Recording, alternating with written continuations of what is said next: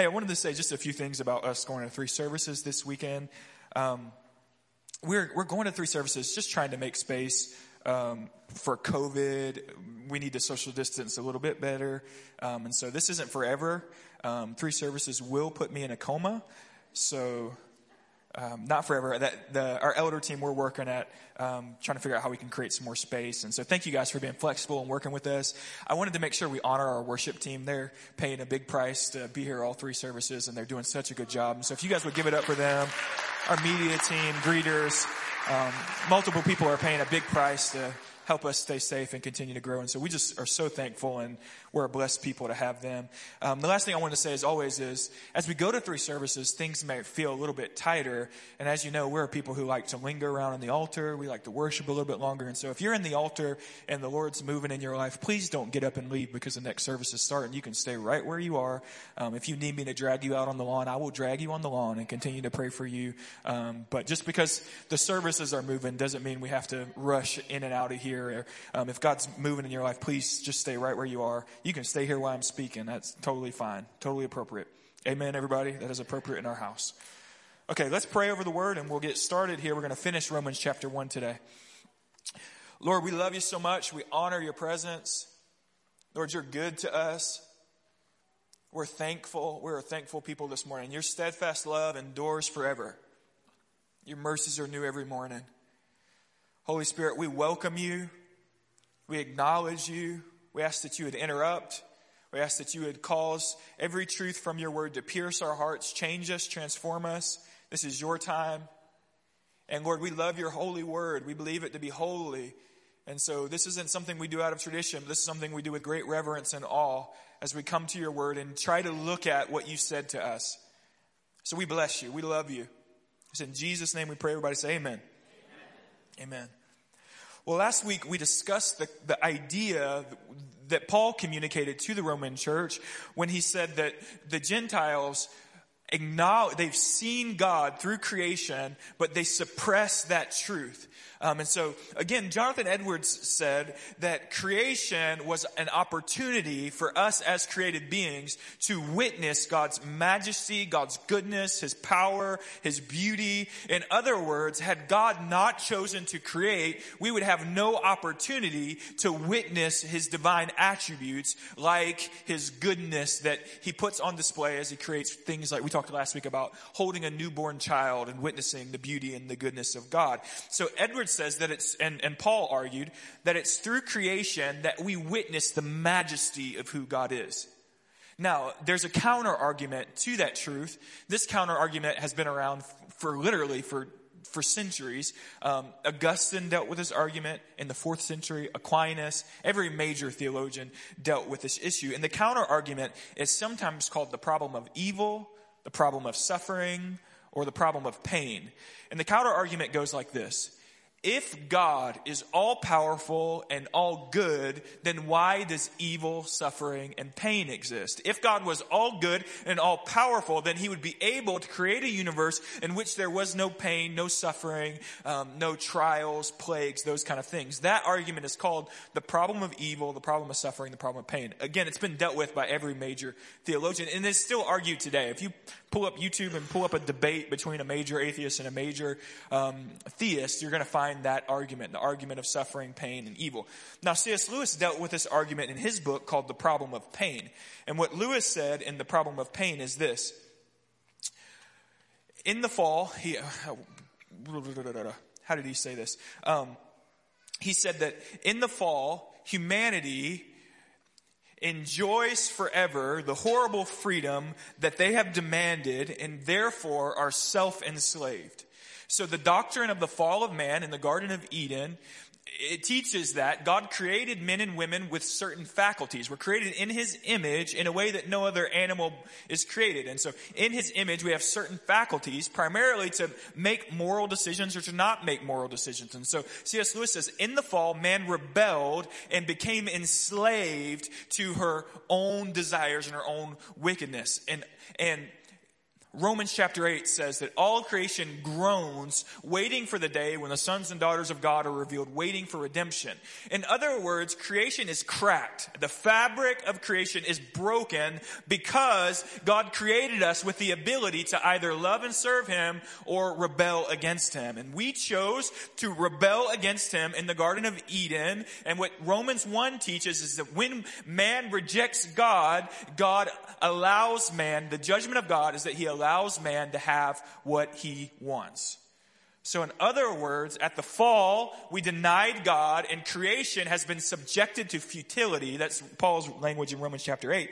Creation is broken at its fabric because that's what we chose. That's what we desired. And Lewis says that the problem of pain, its primary source is that God in His judgment has allowed us to have what we want. And when we have what we want, what we get is deception, evil, suffering, trial. In John Wesley's words, we sought happiness outside of God. And when you seek happiness outside of God, what you'll find eventually is destruction. And God's judgment is that He allows you to do so. That's what Romans chapter 1 taught us last week, essentially. And we're going to step further into Romans chapter 1 today, and we're going to explore more thoroughly what does it look like when a people deny God as creator. You guys with me so far? Romans chapter 1, we'll start in verse 24, and we'll finish through 32. Therefore, God gave them up in the lust of their hearts to impurity, to the dishonoring of their bodies among themselves, because they exchanged the truth about God for a lie, and they worshipped and served the creature rather than the Creator, who is blessed forever. Amen. For this reason, God gave them up to dishonorable passions. For their women exchanged natural relations for those that are contrary to nature. And the men likewise gave up natural relations with women and were consumed with passion for one another, men committing shameless acts with men and receiving in themselves the due penalty for their error. And since they did not see fit to acknowledge God, God gave them up to a debased mind to do what ought not to be done. They were filled with all manner of unrighteousness, evil, covetousness, malice. They are full of envy, murder, strife, deceit, maliciousness. They are gossips, slanders, haters of God, insolent, haughty, boastful, inventors of evil. They invent evil, disobedient to parents, foolish, faithless, heartless, ruthless. Though they know God's righteous decree that those who practice such things deserve to die, they not only do them, but they give approval to those who practice them. Now they know God's righteous decree that those who practice such things deserve to die. They not only do them, but they give approval to those who practice them. So here we find again, which we mentioned last week, the threefold repetition describing God's judgment. God judges the nations by giving them up. God gave them up in the lust of their hearts to impurity.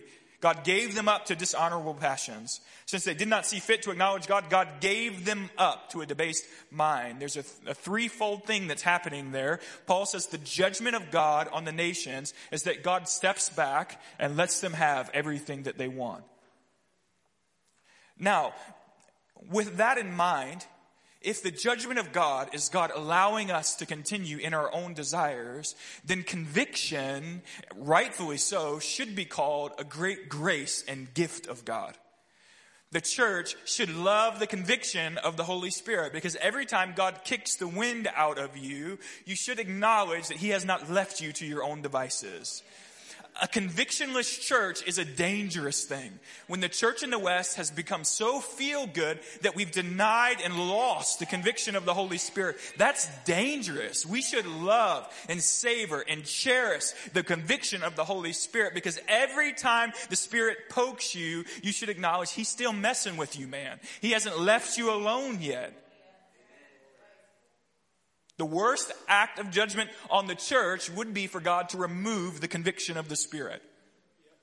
And so we consider the words of Hebrews when it says that the Father rebukes and chastises those whom He loves. That God, in His great love for us, continues to discipline us and encourage us and thrust us towards holiness. And it's been said before, and it's true that every thou shalt not of the Old Testament is an I love you. When God says thou shalt not commit murder, He's not telling you not to murder because He wants to put a grip on your future plans, wants you to be unhappy. He's telling you not to murder because murder is destructive to your own heart. When God says, do not commit adultery, he's not trying to squash your sexual desires. He's trying to squash your bad marriage. And he wants you to have a fruitful relationship with your wife in the future. And so every parent, I don't let my kids have ice cream in the morning, not because I don't like them, but because it's not good for them. And the moment we lose God telling us what you're doing right now is not good for you, then we're in the judgment of God. Now, the passage today largely describes the consequences of what happens when a society rejects God. Paul says again that God gave them over to dishonorable passions to do what ought not to be done. He continues by saying that women exchanged natural relationships with women and men committed shameless acts with other men. Now, I understand that this teaching is not politically correct, but I'm not a politician. I'm a Bible teacher, okay? And so I have no responsibility to be politically correct. I have a responsibility to be honest with what the Bible says. And what the Bible is teaching here is what the Bible has always taught, that God designed man and woman to, in marriage and in marriage alone, have intercourse and to create children and a family from that union.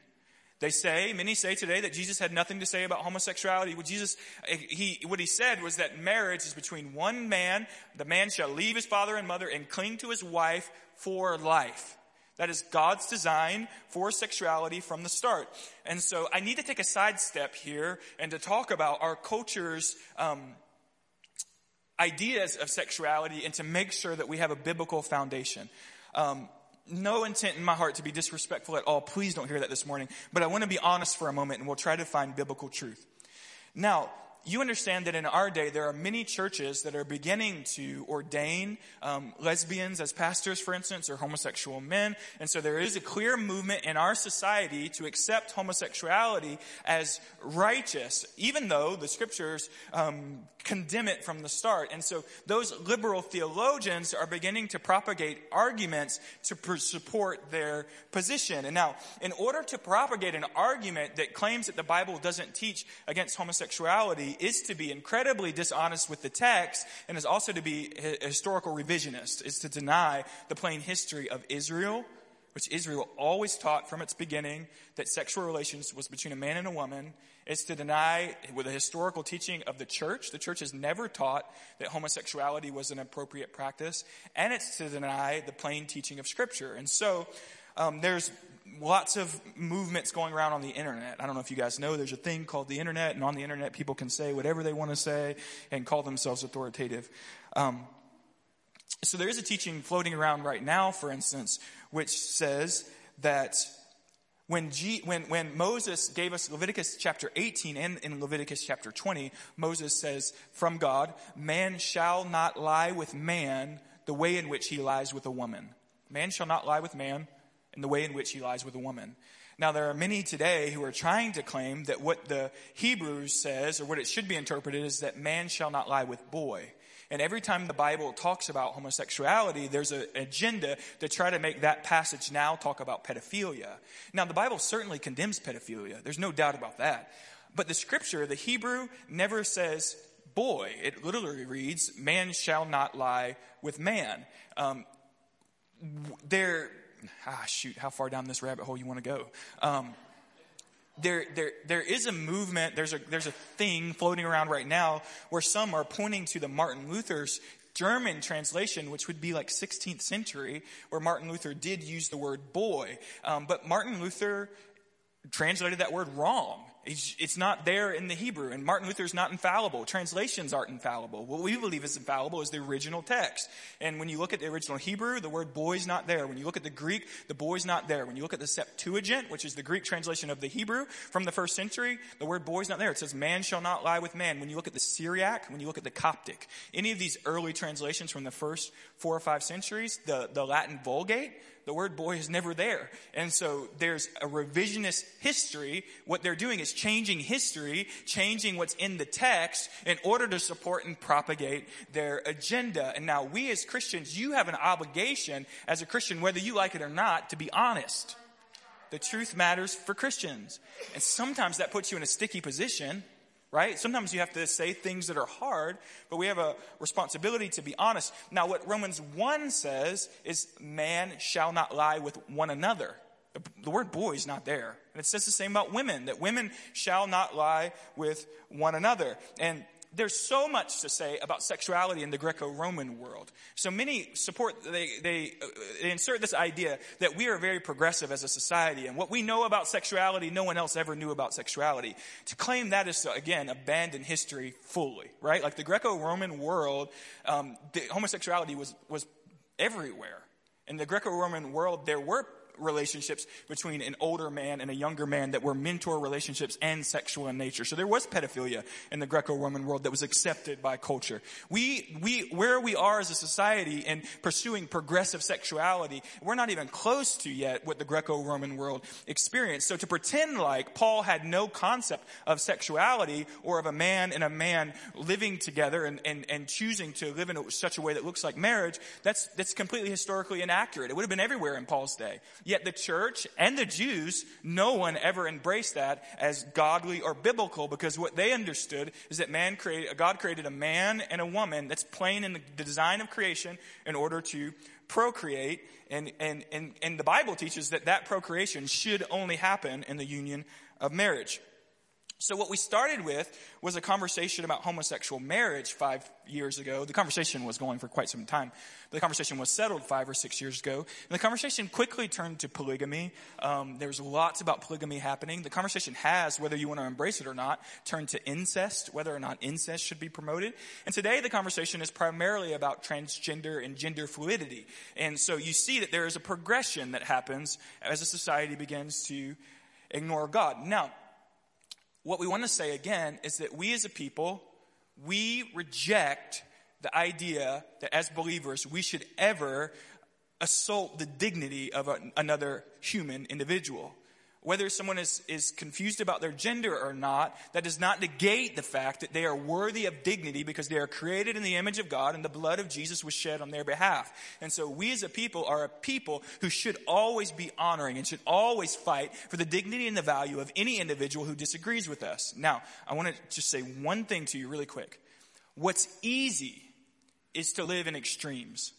It's easy to live over here and say we hate homosexuals and all homosexuals are going straight to hell. It's easy to live in that kind of extreme posture. It's also easy to live over here in liberal land where just say we just love everybody and we don't care how you live. Do whatever you want and we're going to pat you on the back. What's hard and requires real wisdom and to walk in the Spirit is to live in the middle, to live in balance. To say to our homosexual children, grandchildren, coworkers, we love you, we will fight for your dignity, but we believe the Bible, and what the Bible teaches is that homosexuality is wrong. It requires great wisdom, great boldness, great courage to live in balance. It would be easy to live in extremes. But we as a people are called to be Bible-believing Christians where the Bible is our authority, but we're also called to live in a society in such a way that promotes the dignity of all individuals. And so I want to encourage you that we as a body are going to be a Bible-believing community. And so at no point will we change our position on sexuality because the Bible is the same yesterday, today, and forever. And so we don't change our doctrine because the Bible doesn't change. But on the other side, we're not going to allow people to frustrate us and pigeonhole us into this position of hatred and constant anger. We are a people of humility and graciousness and kindness who walk in the wisdom and the love of God as we continue to promote biblical truth and the dignity and value of individuals, even who disagree with us and dishonor God's word. Capiche? You guys kind of, are you guys okay with that? That it's very easy to pick a side. Now, I want to say this as well. I want to say this. There are people in our congregation who struggle with homosexual desires. And those people who choose to love God and deny their desires should be the heroes of the church.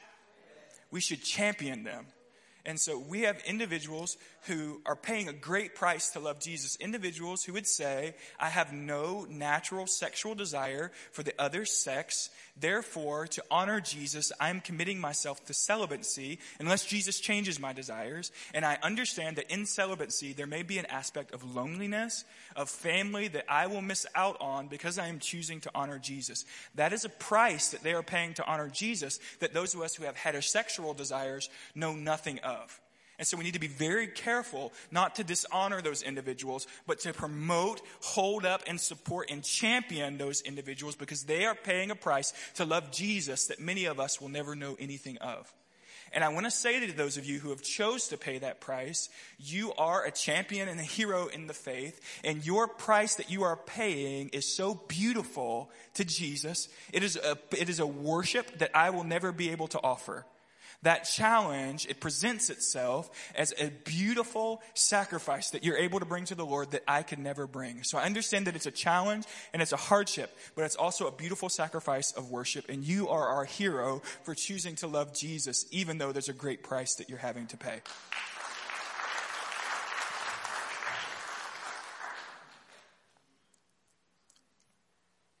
Now, I have a lot to say about Romans 1 verse 32 that I don't have the time to go fully into.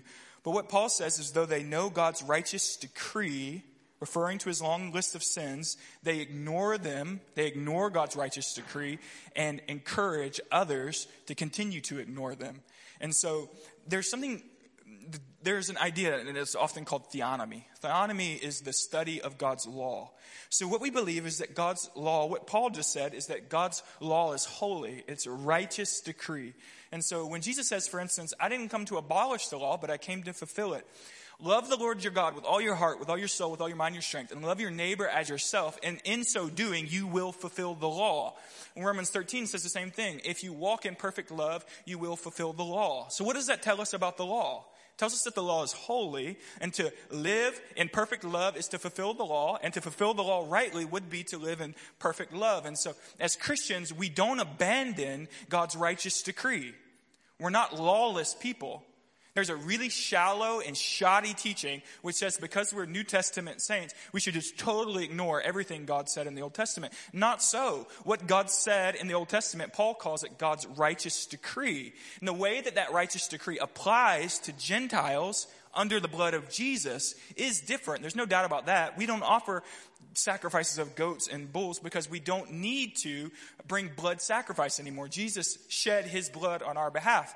Jews were required to fulfill certain dietary restrictions because the dietary restrictions were intended to create a barrier between Jew and Gentile. If you eat a certain way, then you're never going to eat with people who eat a different way. And so a lot of the regulations on Jews was about keeping them separate. Well, here's the bad news. You are a Gentile, so there's no reason in you trying to be separate from yourself. And so those aspects of the law are they're not required of us because we're Gentiles. And so I say all that to say, though, to say we don't have to look at anything the Old Testament says about sexuality doesn't apply to us. Paul says, no, it's God's righteous decree. What the Old Testament teaches about adultery, it still applies to you. Those moral principles still stand. And so Paul says what you're doing is you're denying the plain moral teaching of God's righteous decree and allowing for things like, and again, this passage isn't just about homosexuality. It's about not honoring father and mother. That was a really big deal in Judaism and in the New Testament, that we honor our fathers and mothers. That includes caring for them in their old age. It's a big deal scripturally. And Jesus rebukes the Pharisees for not upholding that premise. And so here Paul says that's one of the things that happens when a society denies God is they no longer honor their father and mother. They're deceitful, they're deceptive. And Paul says the law teaches against all of those things, and you deny it. And not only do you deny it, you encourage others to deny it. And so there we find Paul in an incredibly insightful way putting his finger exactly on our culture today. Because not only is homosexuality practiced, and not only is it accepted widely, now I'm required to also support it. So culturally speaking, everything that I've said today could be classified as hate speech. And somehow in our modern society, I've incited violence against certain individuals by disagreeing with them. And so the downgrade, the spiral is not just that we begin to lose our moral compass concerning sexuality, but it's also that we come to a place where you are required through social peer pressure to acknowledge and support those, to encourage those who deny God's law. Paul says, you don't just practice these things, but you encourage others to practice these things. And he calls it, what he said was that you're inventors of evil. You invent new ways to practice evil, and then you encourage everyone else to practice them. And if they don't go along with it, there's a societal peer pressure. And so everything that I've just said would be considered hate speech. And in some nations, I would be fined or arrested for what I just said. And there's a very good chance that in the coming years, I will be fined and arrested for what I just said in our society. And we as a people, whether you like it or not, if you're going to be a Bible Christian in the coming days, you are going to be pushed into a corner. And that's all right. Christians have always been pushed into a corner. Jesus was pushed in a corner all the way to the cross. Jesus says, this world will hate you because it hated me. Now, what we don't want to do is get backed into a corner and then submit to hatred. Right? We don't want to get backed into a corner and then lose our grace and our kindness and our truthfulness. And so Jesus, when the Gospels describe Jesus, the Gospel of John, says Jesus was full of grace and of truth. Not that he had half grace and half truth. He was full of both. And so as we are backed into a corner in our society, we are going to have to learn to be people full of grace and truth. We can't abandon what the Bible teaches us about gender, what the Bible teaches about sexuality, what the Bible teaches about honor. We can't abandon those things, while at the same time, we can't allow ourselves to grow frustrated and get in a corner and become angry and malicious and deceitful and dishonoring. Those things are also an insult to God, and the fact that the individuals we're disagreeing with are created in God's image. And so we are going to have to be a people full of grace, full of truth, who are okay to be backed into a corner. It's not the end of the world. It's going to be okay. We're not the first generations of Christians to be disagreed with. Now, we do have a unique challenge in that anytime we disagree, we are called those who are filled with hatred. And so we need to be very articulate and being able to say to people, I do not hate you. I would take a bullet for you and for you. I disagree with your premises. Disagreeing with someone is not hating them, and we need to be very clear about that. We need to not only be clear about saying it, but we need to be clear about showing love to those we disagree with, right? And so many of you have homosexual neighbors. Many of you have neighbors who are transgender. We need to not only say we love them, but we need to show that we love them and that we'll fight for their dignity and their value and their worth, all the while saying, look, I disagree with your lifestyle. I do not hate you. We need to be very articulate in that corner that we're being shoved into.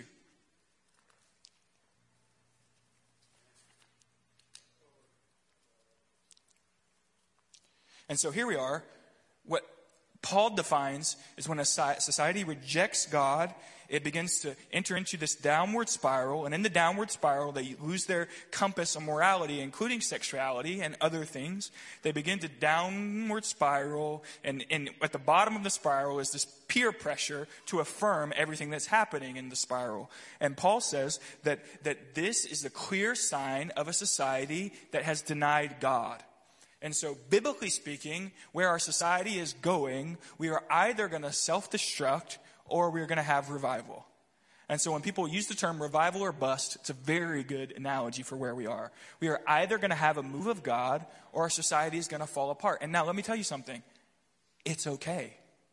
Even if our society continues to go down this road, we're pressed into a corner. It's okay. We have the Holy Spirit. We have the love of God. We have a commission to continue to love people, serve people, preach the gospel. We have children to raise in the kindness of God and to disciple. It's okay. God is sovereign. It's okay. We don't have to bite our nails and panic.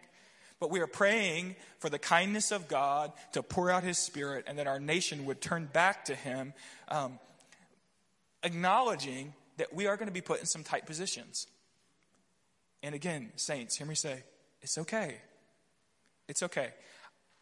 I am so honored as your super young pastor. I've been incredibly honored to watch some of you try to walk in balance with your homosexual grandchildren or children. Or it would be very easy to just say, we don't want anything to do with you. It's much harder to try to find balance and to try to love people and try to continue to serve people. I want you to know I love you. At the same time, I'm not compromising my convictions. My hope is that you'll return to the Lord one day. That is a beautiful tightrope that we are called to walk in this hour. Okay? I'm asking you to continue to walk on the tightrope. Worship team, if you guys come, we get ready to close.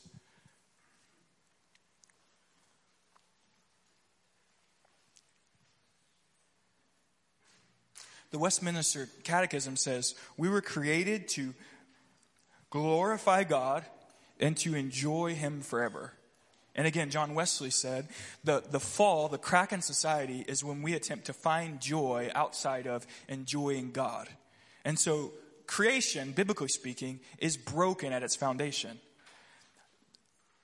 That truth will stand until the return of Jesus. We are not going to overturn that truth. But what we are people to do is to be filled with grace, to be filled with truth, to long for the return of Jesus, to hope in the power of the Holy Spirit to transform even those who radically deny Him.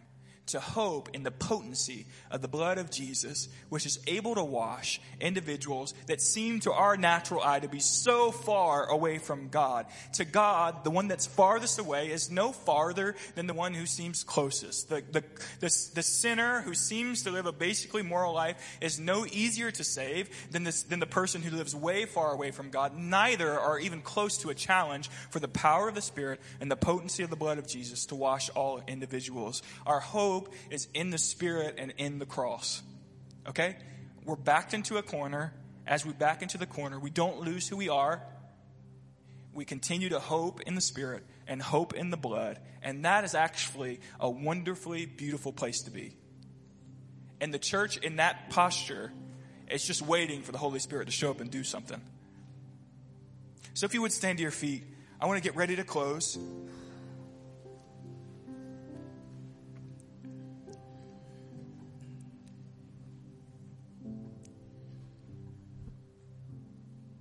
We're gonna worship for just a minute and ask God to continue to fill us with grace and truth, for God to send revival. We're gonna ask God for wisdom on how to walk in a way that is honoring and loving with those who disagree with us. But I wanted to ask Brad to come and share a word that he had this morning. And altar team, you guys can go ahead and get in place if you're ready to pray.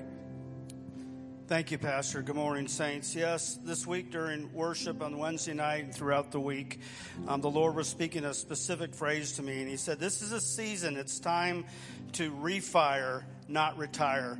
And I sensed the Holy Spirit was talking to the boomers and the silent generation, but we're a multi-generational church, so I believe this is a word for everyone. Those who become weary and fatigued in the battle. So I saw people walking through the desert, and they were carrying these large sacks of rocks, and they were just burdened and heavy laden. And all of a sudden, Jesus appeared at a riverbank, and He was inviting people to come. And as they came, they jumped into the water, and they were completely refreshed. These were people that had been beaten down.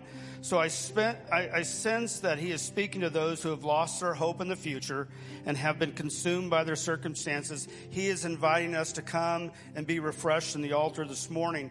Matthew 11:28 says, "Are you tired? Are you worn out?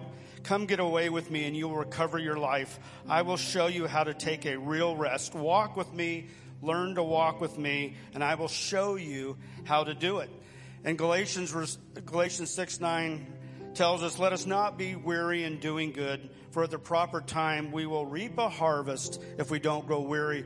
So if you need to get in the altar today and drop that sack, you have a physical need that we can pray for, please come. Don't leave this place today without laying those burdens at the feet of Jesus. Amen. There's another word this week that there may be some who are beginning to flirt with suicidal thoughts. The word was, it's not like you're planning to kill yourself, but your brain is beginning to have those thoughts pass through from time to time. The word was that that God wanted to heal that and bring peace back to your thinking, to renew your mind. And so, altar team, if you guys would get in place, we'll worship just for a moment. And if you need any kind of ministry, if you need to give your life to Jesus today, confess him as Lord, today's the day. If you're struggling with any depression, if you need to refire, to have the power of God touch you, you need to be filled with the Spirit, I want to ask you to come and receive ministry as the worship team leads us just for a minute. And so, Lord, we tackled some tough subjects today. I pray that you would touch any heart who may have struggled with that. Lord, I pray that you would bathe this room in grace. Lord, we pray that you would help us to be a people of grace and truth. We don't want to allow your plain teaching to be twisted, but we also don't want to be a people of hatred. And Lord, ultimately, our hope is that you would pour your Spirit out, that you would transform, that you would heal, that you would wash by the blood of Jesus. So we just confess this morning that all of our hope is in you. We have no other eggs to put in any other basket. It's just you, Lord. It's just you this morning, Lord. Hallelujah. So let's sing for us just for a minute. Again, if you need ministry, please come. Lord, send revival. Lord, send We it love now. you. We trust you. Move of your Spirit, heaven break out. Come now in power, cover this land like you've done it before. Would you do it again? Lord, send revival. Lord, send it now. Move of your Spirit, heaven break out. Come now in power, cover this land like you've done it before. Would you do it again? Lord, send revival. Lord, send it now. Move of your Spirit, heaven break out. Come now in power, cover this land like you've done it before. Would you do it again? Lord, send revival. Lord, send it now. Move of your Spirit, heaven break out. Come now in power, cover this land. You've done it before. Would you do it again? Heaven break out. Heaven break out. Heaven break out. Heaven break out. So, Lord, we love you with all our hearts. Lord, we pray for wisdom for the days to come. And again, we just say all we have, Lord, is hope in you, hope in the gospel. We love you, Lord. We love you, Jesus. Help us, we pray. It's in your name. Everybody say amen. Amen. We love you so much. We pray you have a wonderful week. And we really do. We love you more than you know. We're praying for you.